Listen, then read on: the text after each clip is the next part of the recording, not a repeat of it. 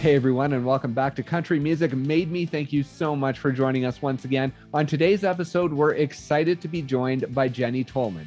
Now, Jenny was born and raised in Nashville, one of the few artists that we've had on the podcast who was actually raised in Music City. Her dad worked within the music business, so she had a view of it from the outside.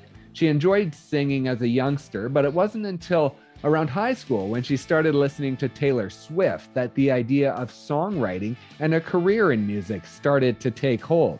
She attended Belmont University for about 6 months, but realized that wasn't for her, and then she jumped into a musical career. In 2019, she released her debut album, There Goes the Neighborhood, and after not really being able to promote it as well as she wanted to because of 2020, of course, she moved on to her next project in 2021, and that has turned into her sophomore record, Married in a Honky Tonk, which was released earlier this year. So please enjoy our conversation with Jenny Tolman.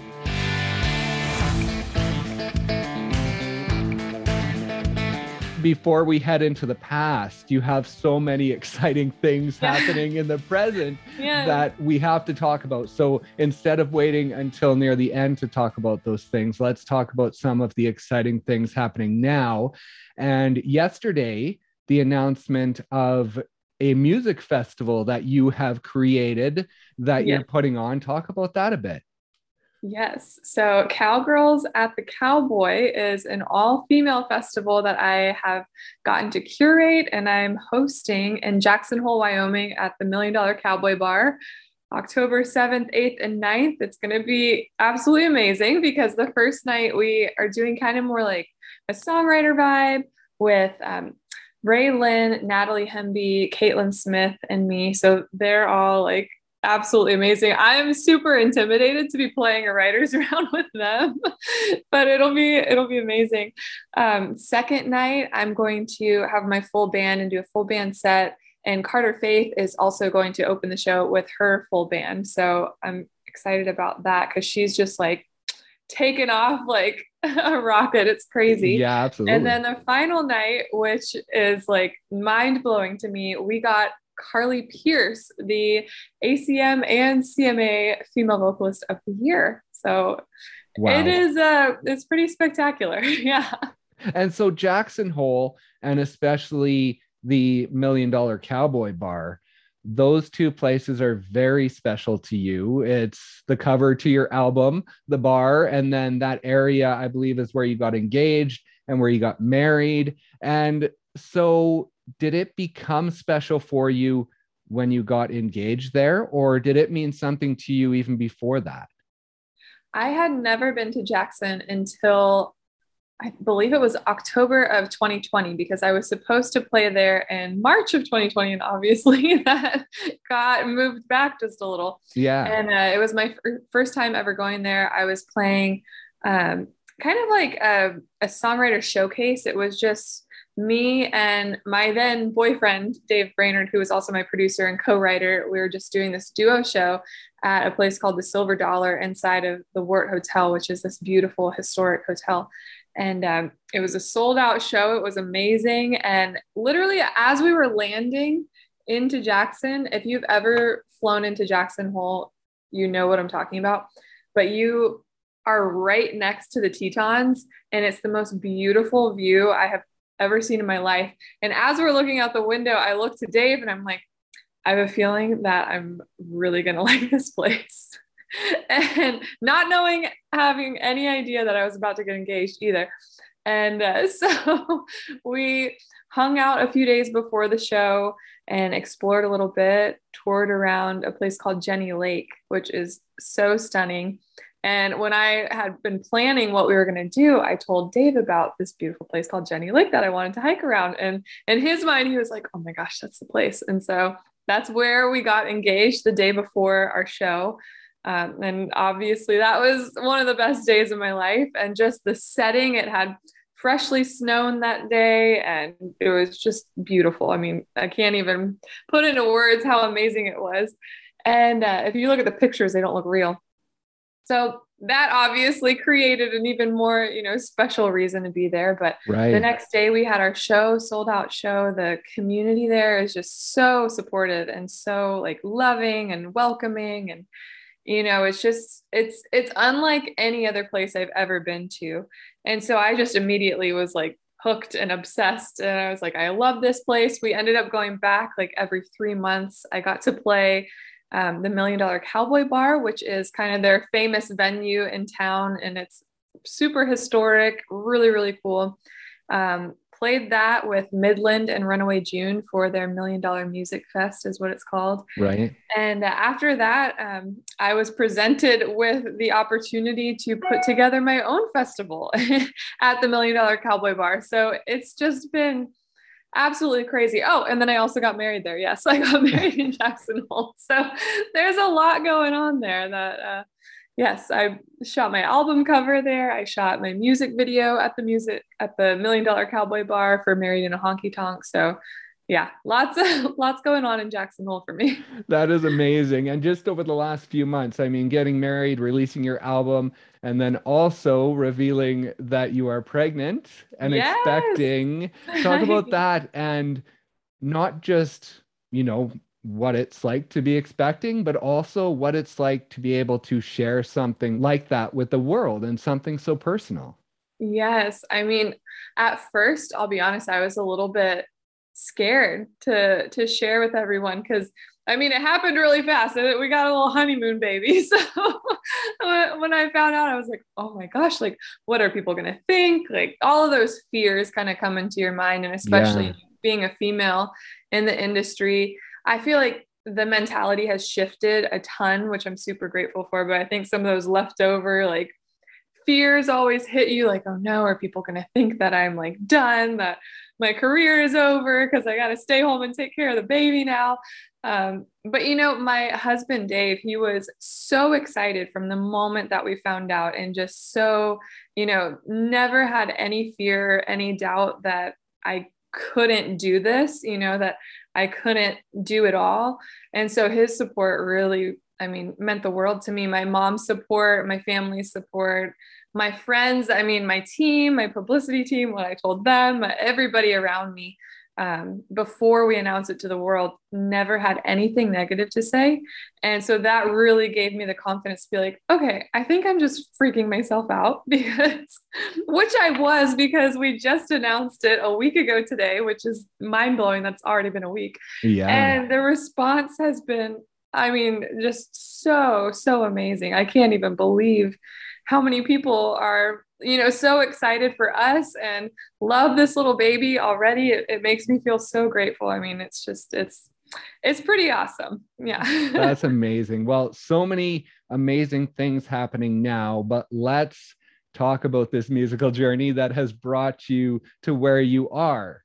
Now, you're from Nashville. You're one of the rare artists that I have talked to who are from Nashville. I think Connor Smith, maybe. He wasn't born there, but he moved there when he was young. I think he's one of the only ones I've talked to who was actually grown up in Nashville. And so for you growing up in Nashville, when you had this dream, when this dream began, did you have expectations of what was going to happen within a career because you had sort of grown up around it? And were those expectations a little maybe in the clouds because you were maybe expecting, oh, I'm from Nashville, this might be easier than it is Yeah. for most?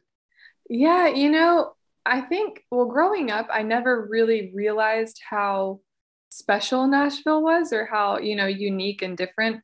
I knew we were Music City and my dad works in the music industry. And so I grew up around the music industry and seeing everything.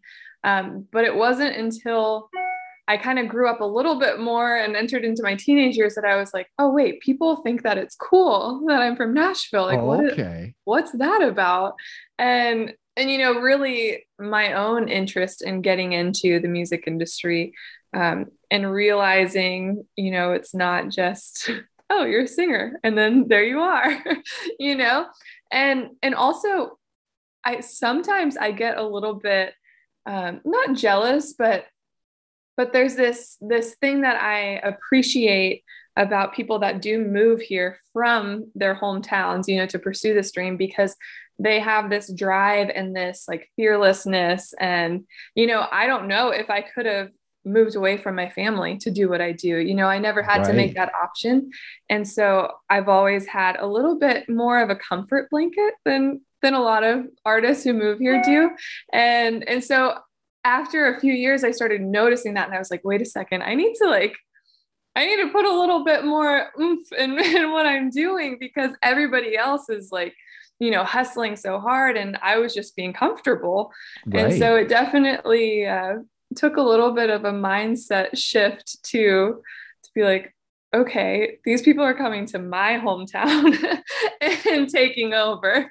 Like, I need to make sure that they know this is my hometown, and I'm not going to just sit back and expect things. So, yeah, Right. Yeah. definitely have to, it's a blessing and a curse being Right. from here. Yeah. And now we do have to talk about your dad. He is the reason you were born in Nashville, and his story is like incredible. It's awesome. So I'll just set it up here. I hope I have all this information right.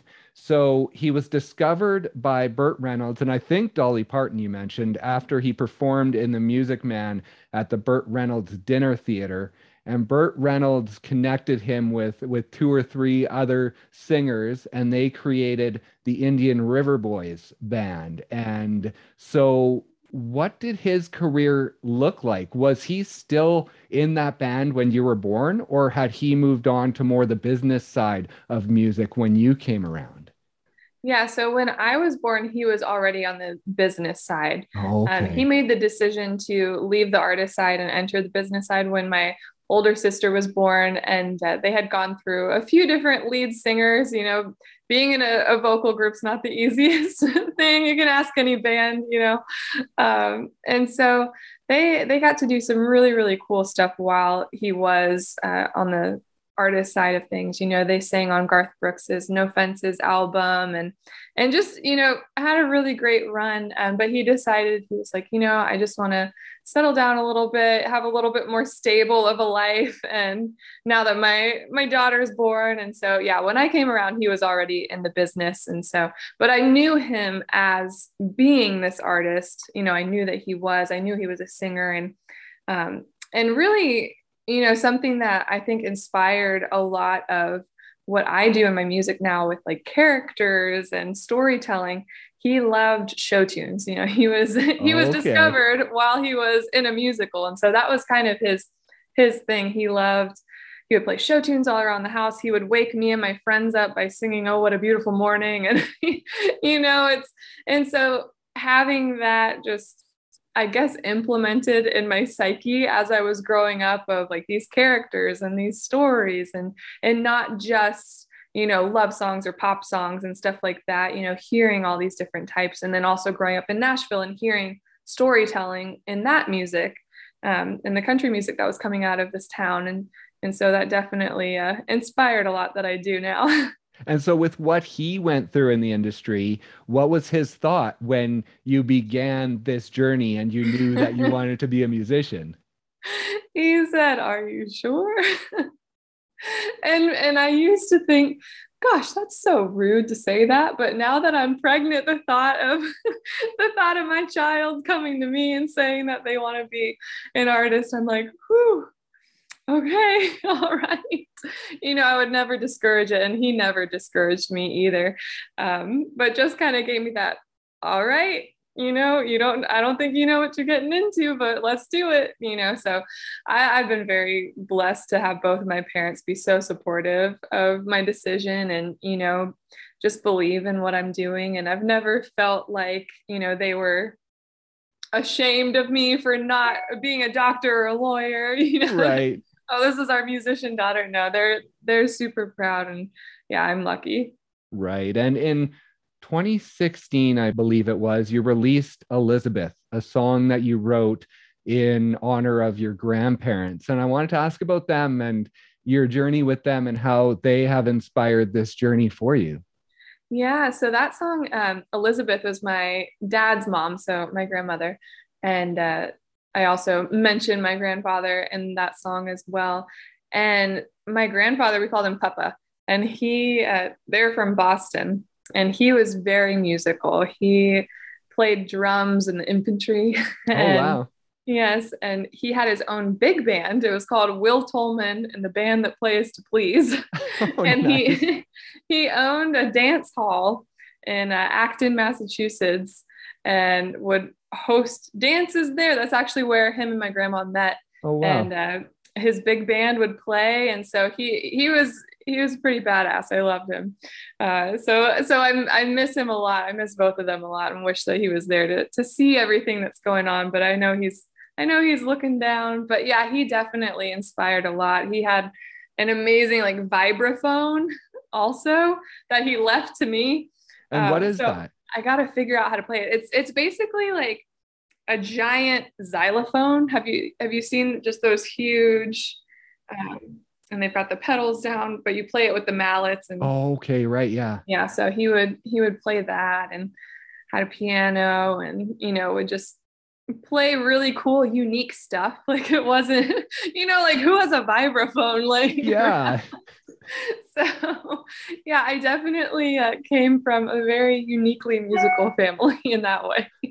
That is amazing. And then within your musical ambitions, I saw you talk about your first solo during school mass in fourth grade and the memory of that. And then Father Breen or Father Bren, I'm not sure how you say Yeah, it, Breen. just the reaction he had to you singing and how that sort of inspired this and inspired you to think that maybe you could sing better than Yeah. most.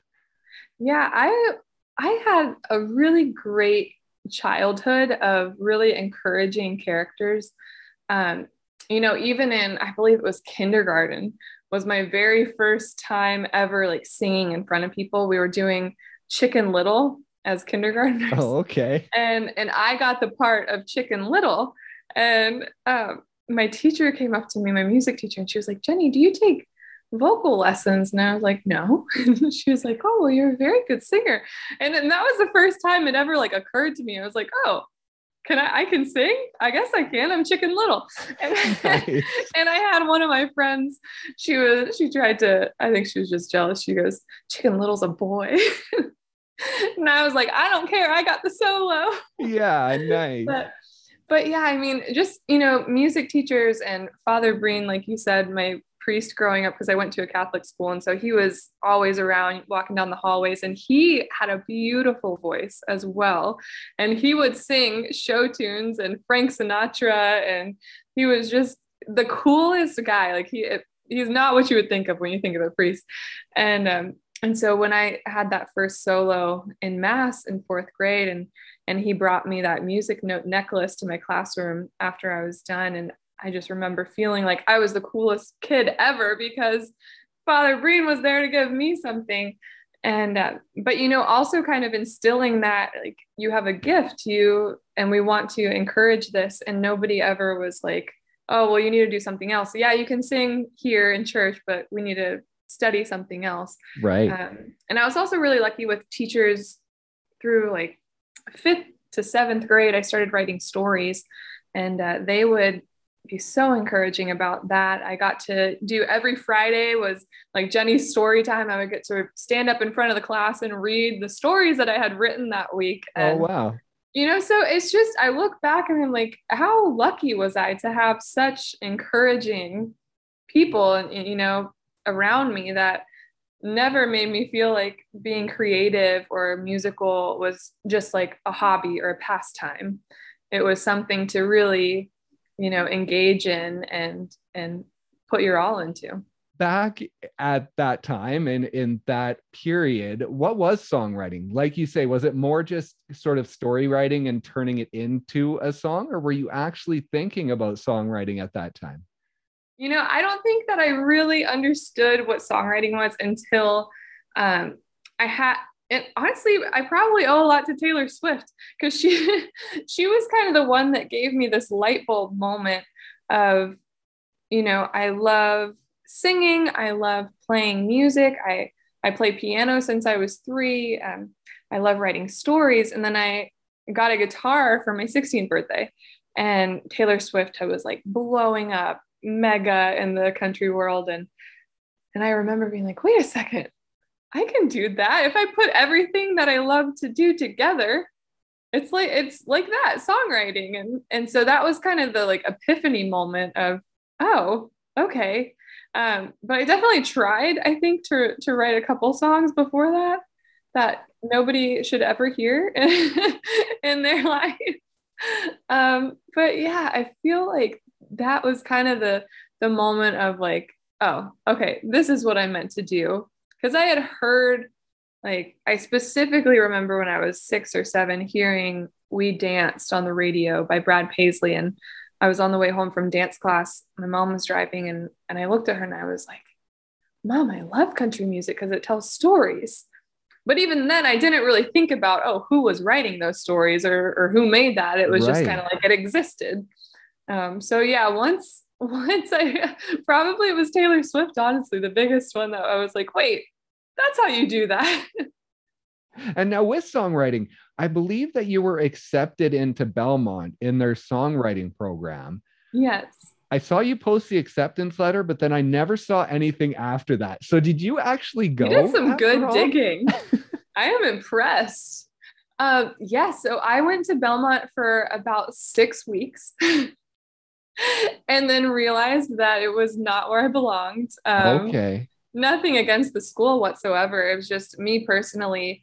I think once I started sitting in a classroom again after graduating high school, I was like, oh my gosh, what am I doing? I don't need to be here. I would be in math class because you have to go through like all of your general classes before you get to the fun ones in a couple of years. Yeah. And I was like, do I sit here and, quote unquote, waste 2 years while I'm waiting to get to these songwriting classes, which really looking back, I'm like, what does that even mean? How do you get a degree in songwriting? That doesn't guarantee anything. Yeah.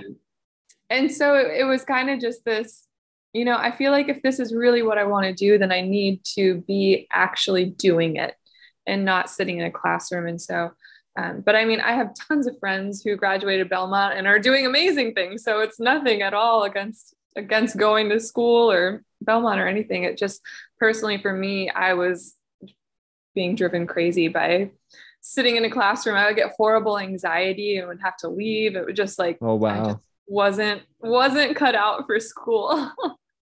And so, like, where did you go after those 6 weeks? Did you have an idea of what a musical career looked like? Had you learned from your dad sort of the business side and what the steps were going to be, or how were you going into that first stage of your career? I was kind of going in a little bit blind. My dad does have a lot of, wisdom when it comes to certain things, but things have changed so much since he was an artist. Right. We have social media now, which is kind of like king of everything. And that did not exist when he was an artist. And so it's kind of a whole different world. And so really the first person that, kind of took me under their wing was Judy Rodman. And she was the female vocalist of the year for the ACMs in, I think, 1985. Oh, wow. But she lived not too far from my parents, and she was a vocal coach now. And so I actually still go to her for vocal coaching. And so that was kind of the first thing. My parents were like, well, maybe we should send you here to, get you just more prepared. And so I took some songs to her that I had written, and she ended up calling my dad after my first lesson and was like, Steve, there's nothing that I can do with these songs. They're ready to be recorded and pitched for placement. And my dad was like, whoa, slow down. She's 16. Like, right. And, so that was, to me, I was like, no, like, let's go. Yeah. But I still had so much to learn. And, but Judy at the time, she was producing a lot of acts. And so we actually went into the studio together and recorded a few of my songs. And that was my first time, getting to record my own music, which was really cool. And hearing, legendary Nashville musicians play on my music, which blew my mind.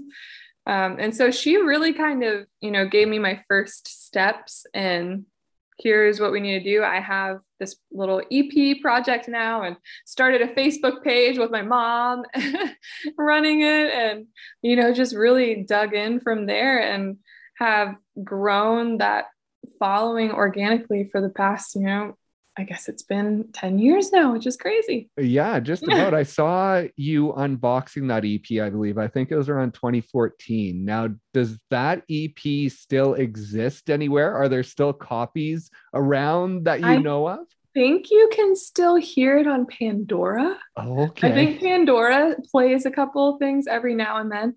But me as a songwriter, when I listen to them now, I'm like, oh no. Oh no. There are people that are like, I love this, and my parent and my mom's like, I love this song. I'm like, yeah, well, you're my mom, that doesn't count.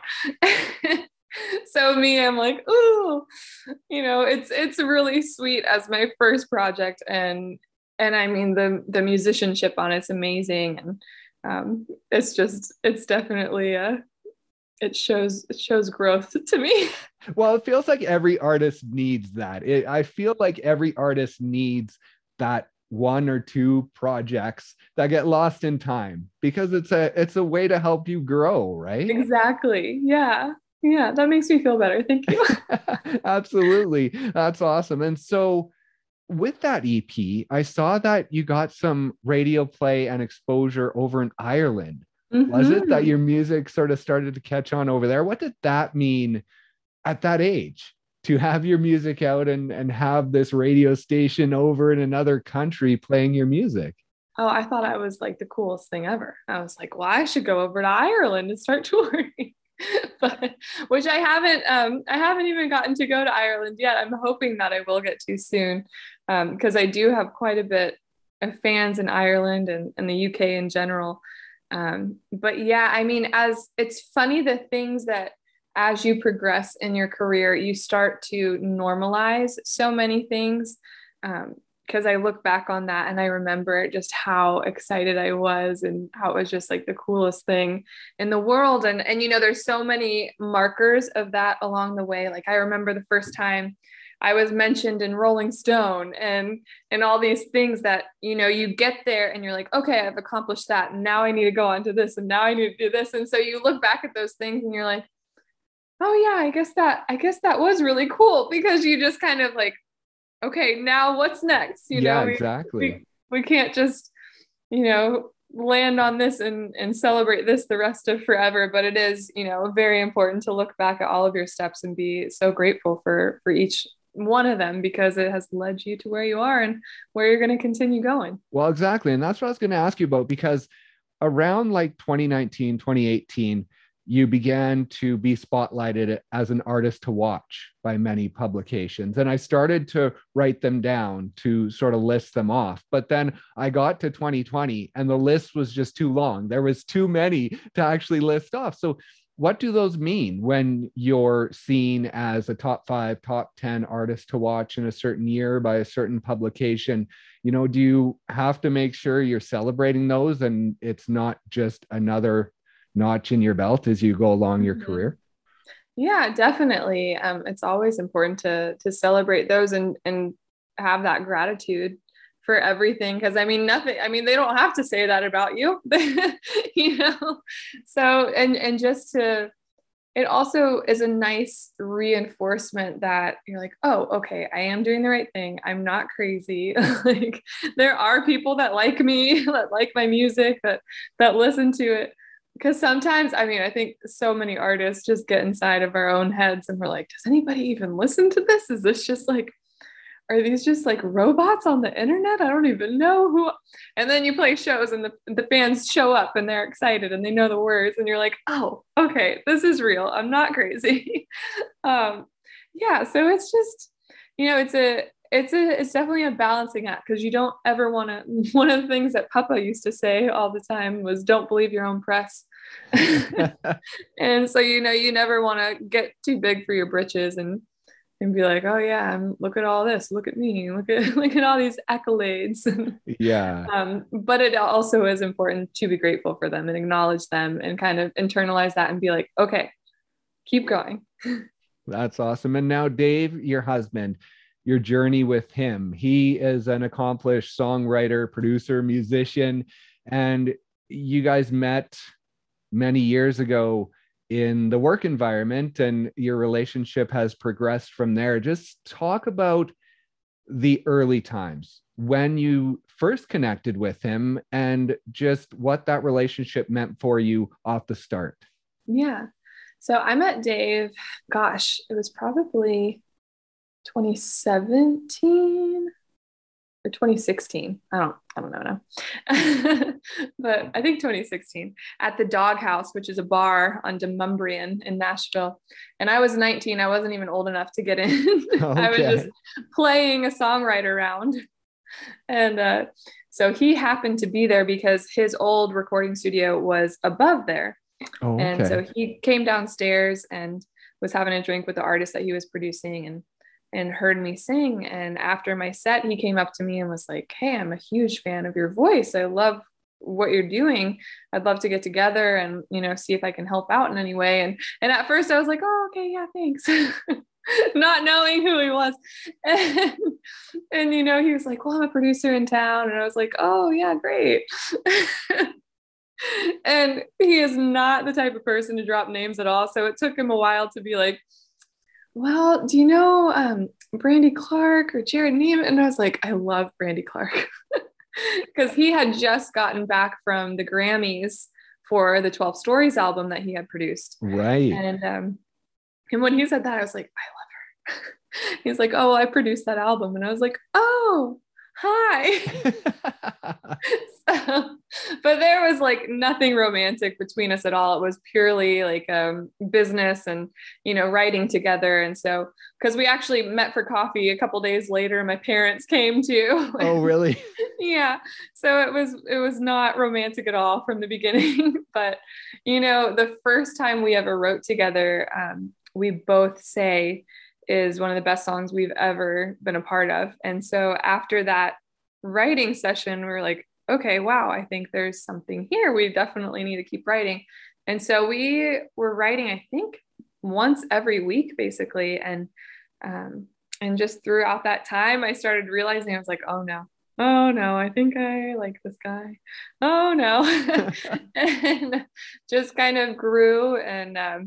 And he was such an encouragement and gave me so much confidence that I had never had before as an artist, because he was just so blown away by my instrument, just my voice. And I had always been a little bit insecure of my voice because I'm not the type of singer that's like gonna go win American Idol or The Voice, because I don't sing like Carrie Underwood. I don't do those huge belting high notes. I'm much more of a storyteller and a communicator.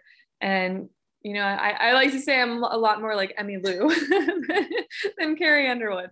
And but he was so encouraging of that and never once, made that out to be a bad thing at all. He was like, "No, it's such a blessing that you have that type of voice, because not everybody can communicate like that. There's people that can only do the belting and they don't have any emotion in them. Like, you have this emotion." And so it was, he just instilled this confidence in me that I had never really had for myself before. And so just kind of as a mentor, I looked up to him so much and respected him so much. And he really started opening a lot of doors, connecting me with different writers, bringing in these amazing musicians to record our stuff that we were writing. And so eventually, when it all came out that we were in love, we were both like, "Oh no, this wasn't supposed to happen, but here we are." And, it's just been an amazing blessing ever since. I get to do what I love with the person that I love and make amazing music together. I mean, you can't really ask for more than that. Yeah. And was there ever a worry when you began to have those feelings that one relationship could hurt the other? Like, if you fell in love, then maybe you wouldn't work so well in the studio, or if you worked well in the studio, maybe you couldn't be in love. Yeah. I don't think I ever had that fear. I know my dad did, and I know I know that Dave did a little bit. I think when he was trying to fight his feelings and we hadn't expressed anything to each other. But really, once we expressed how we felt to each other, I never had any type of fear, and neither did he. It was just kind of, I don't know, it sounds so cheesy, but it's that whole thing of when you know, you know. And there was never any doubt to me, that this was going to be bad, and you can logically think like, oh, wait, this might not be the smartest thing, but we're in the music industry. We don't make the smartest choices to begin with. That's right. So far, so good.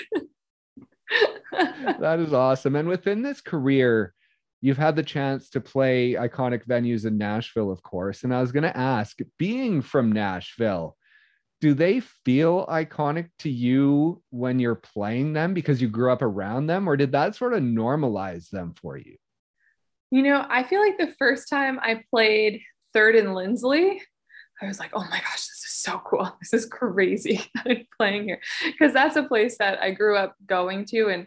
And one of my friends' dads was a drummer, or is a drummer, and his band used to play there a lot. And so we would go with his family to see them at Third and Lindsley. And I just thought that was like the coolest thing ever, that I knew the drummer.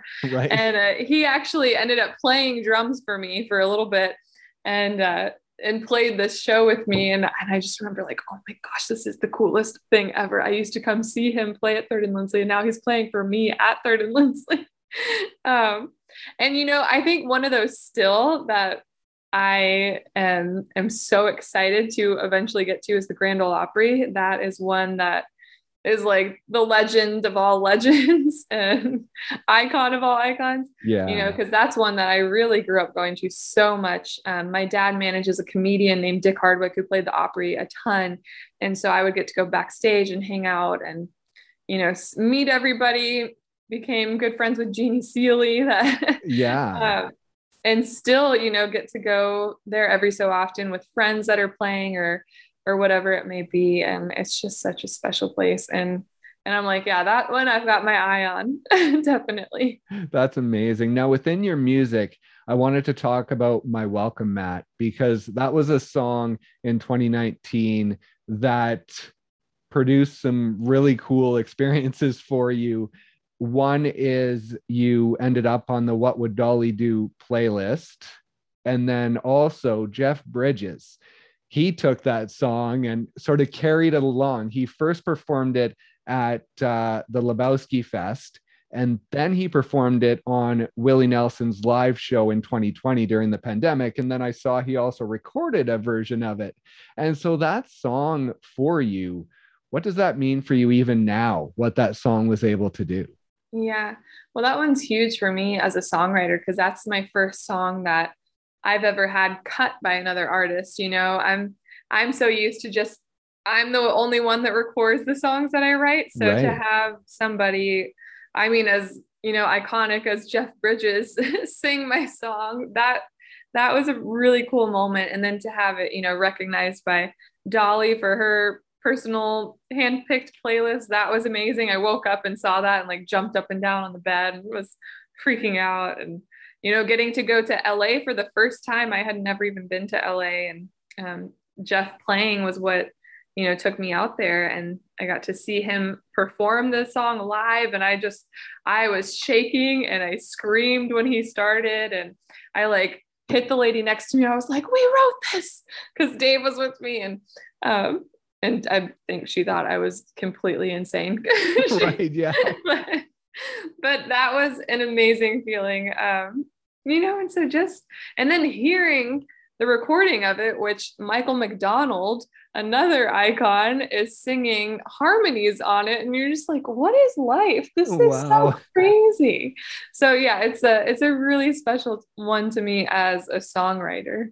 Right. And so following that, we had your debut album, There Goes the Neighborhood, in 2019. And then, of course, everything went to crap and shut down.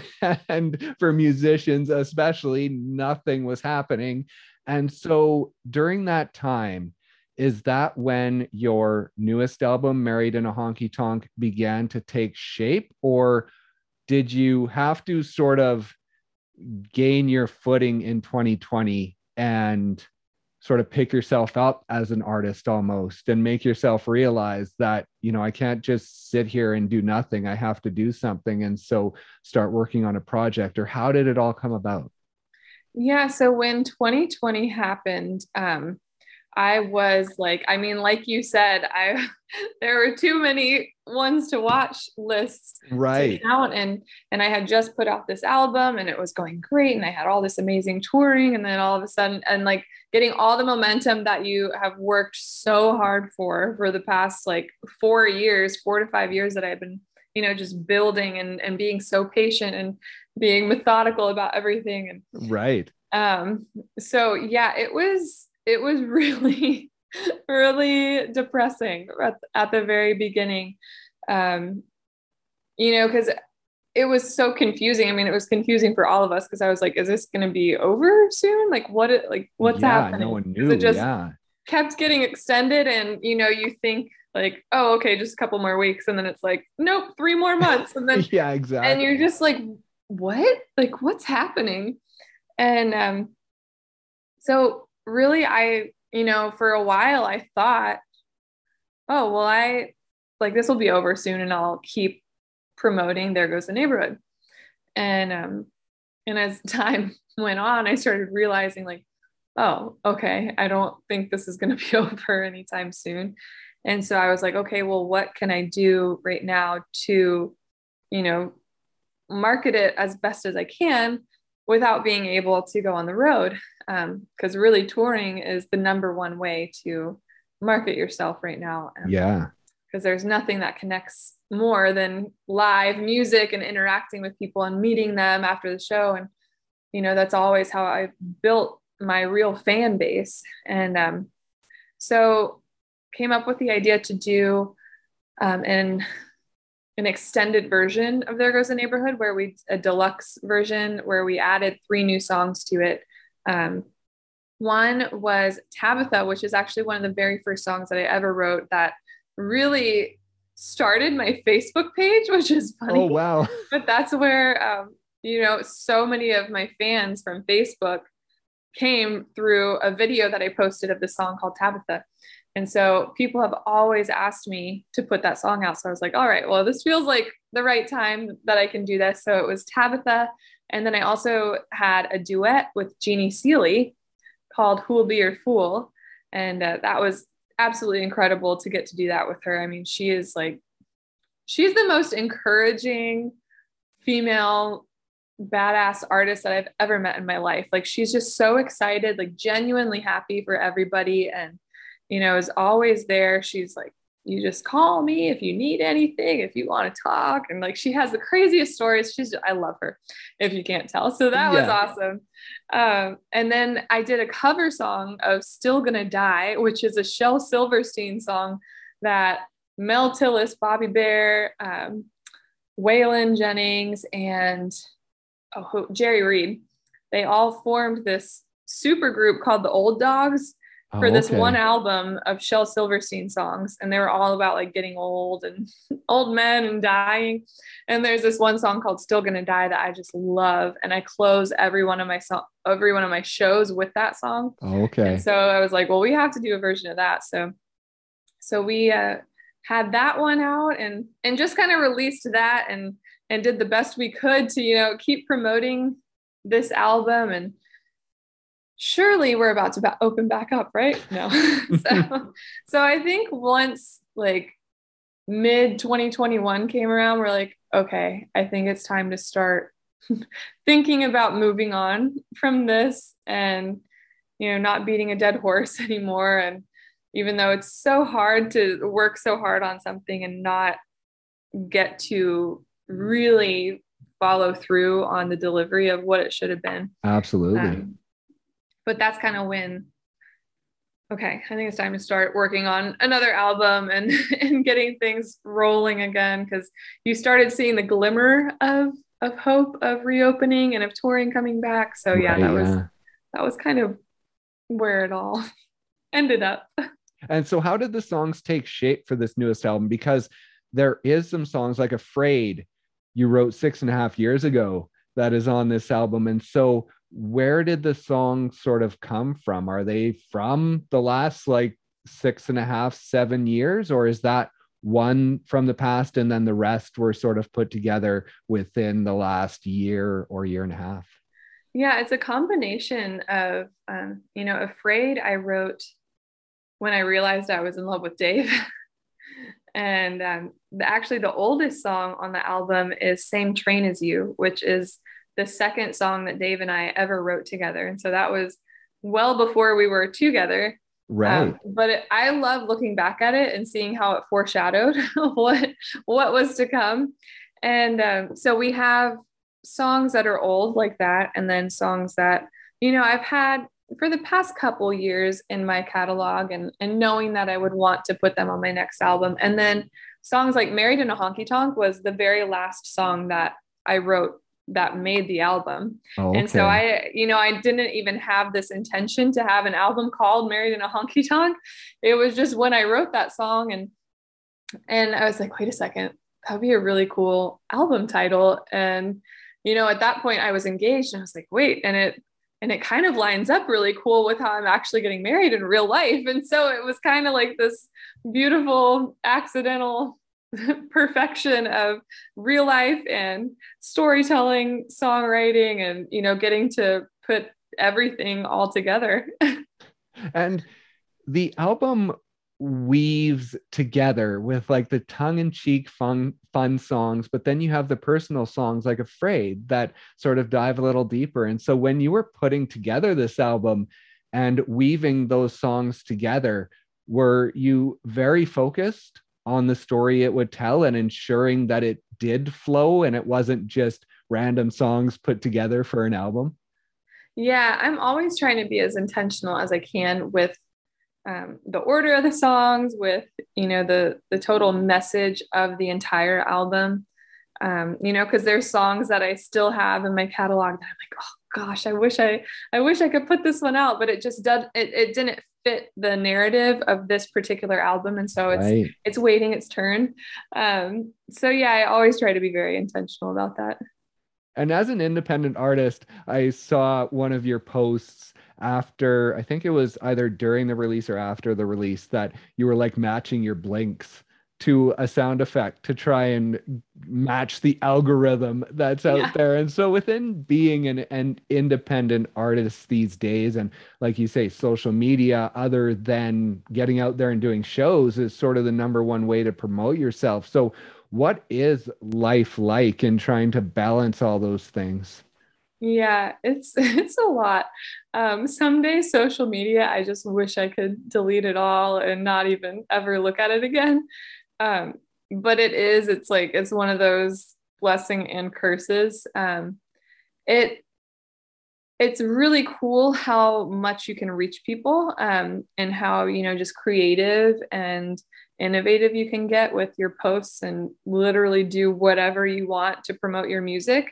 That part's really cool, but then also just the saturation of the internet and of social media in general. You're like, oh my gosh, there's so many other people that are singing to their cameras. Like, how am I going to get through? And then just, the algorithms where you're like, this is literally a robot that's just choosing what to put in front of us, and not having a soul or caring about what the actual message behind anything is. It's just what is getting views or what's going to sell. And so, there's definitely a very strong love-hate relationship that I have, where some days I just want to pull my hair out because I'm like, am I an artist or am I a social media marketer? Like, yeah, exactly. I don't know. It's definitely a lot of work. It's not easy.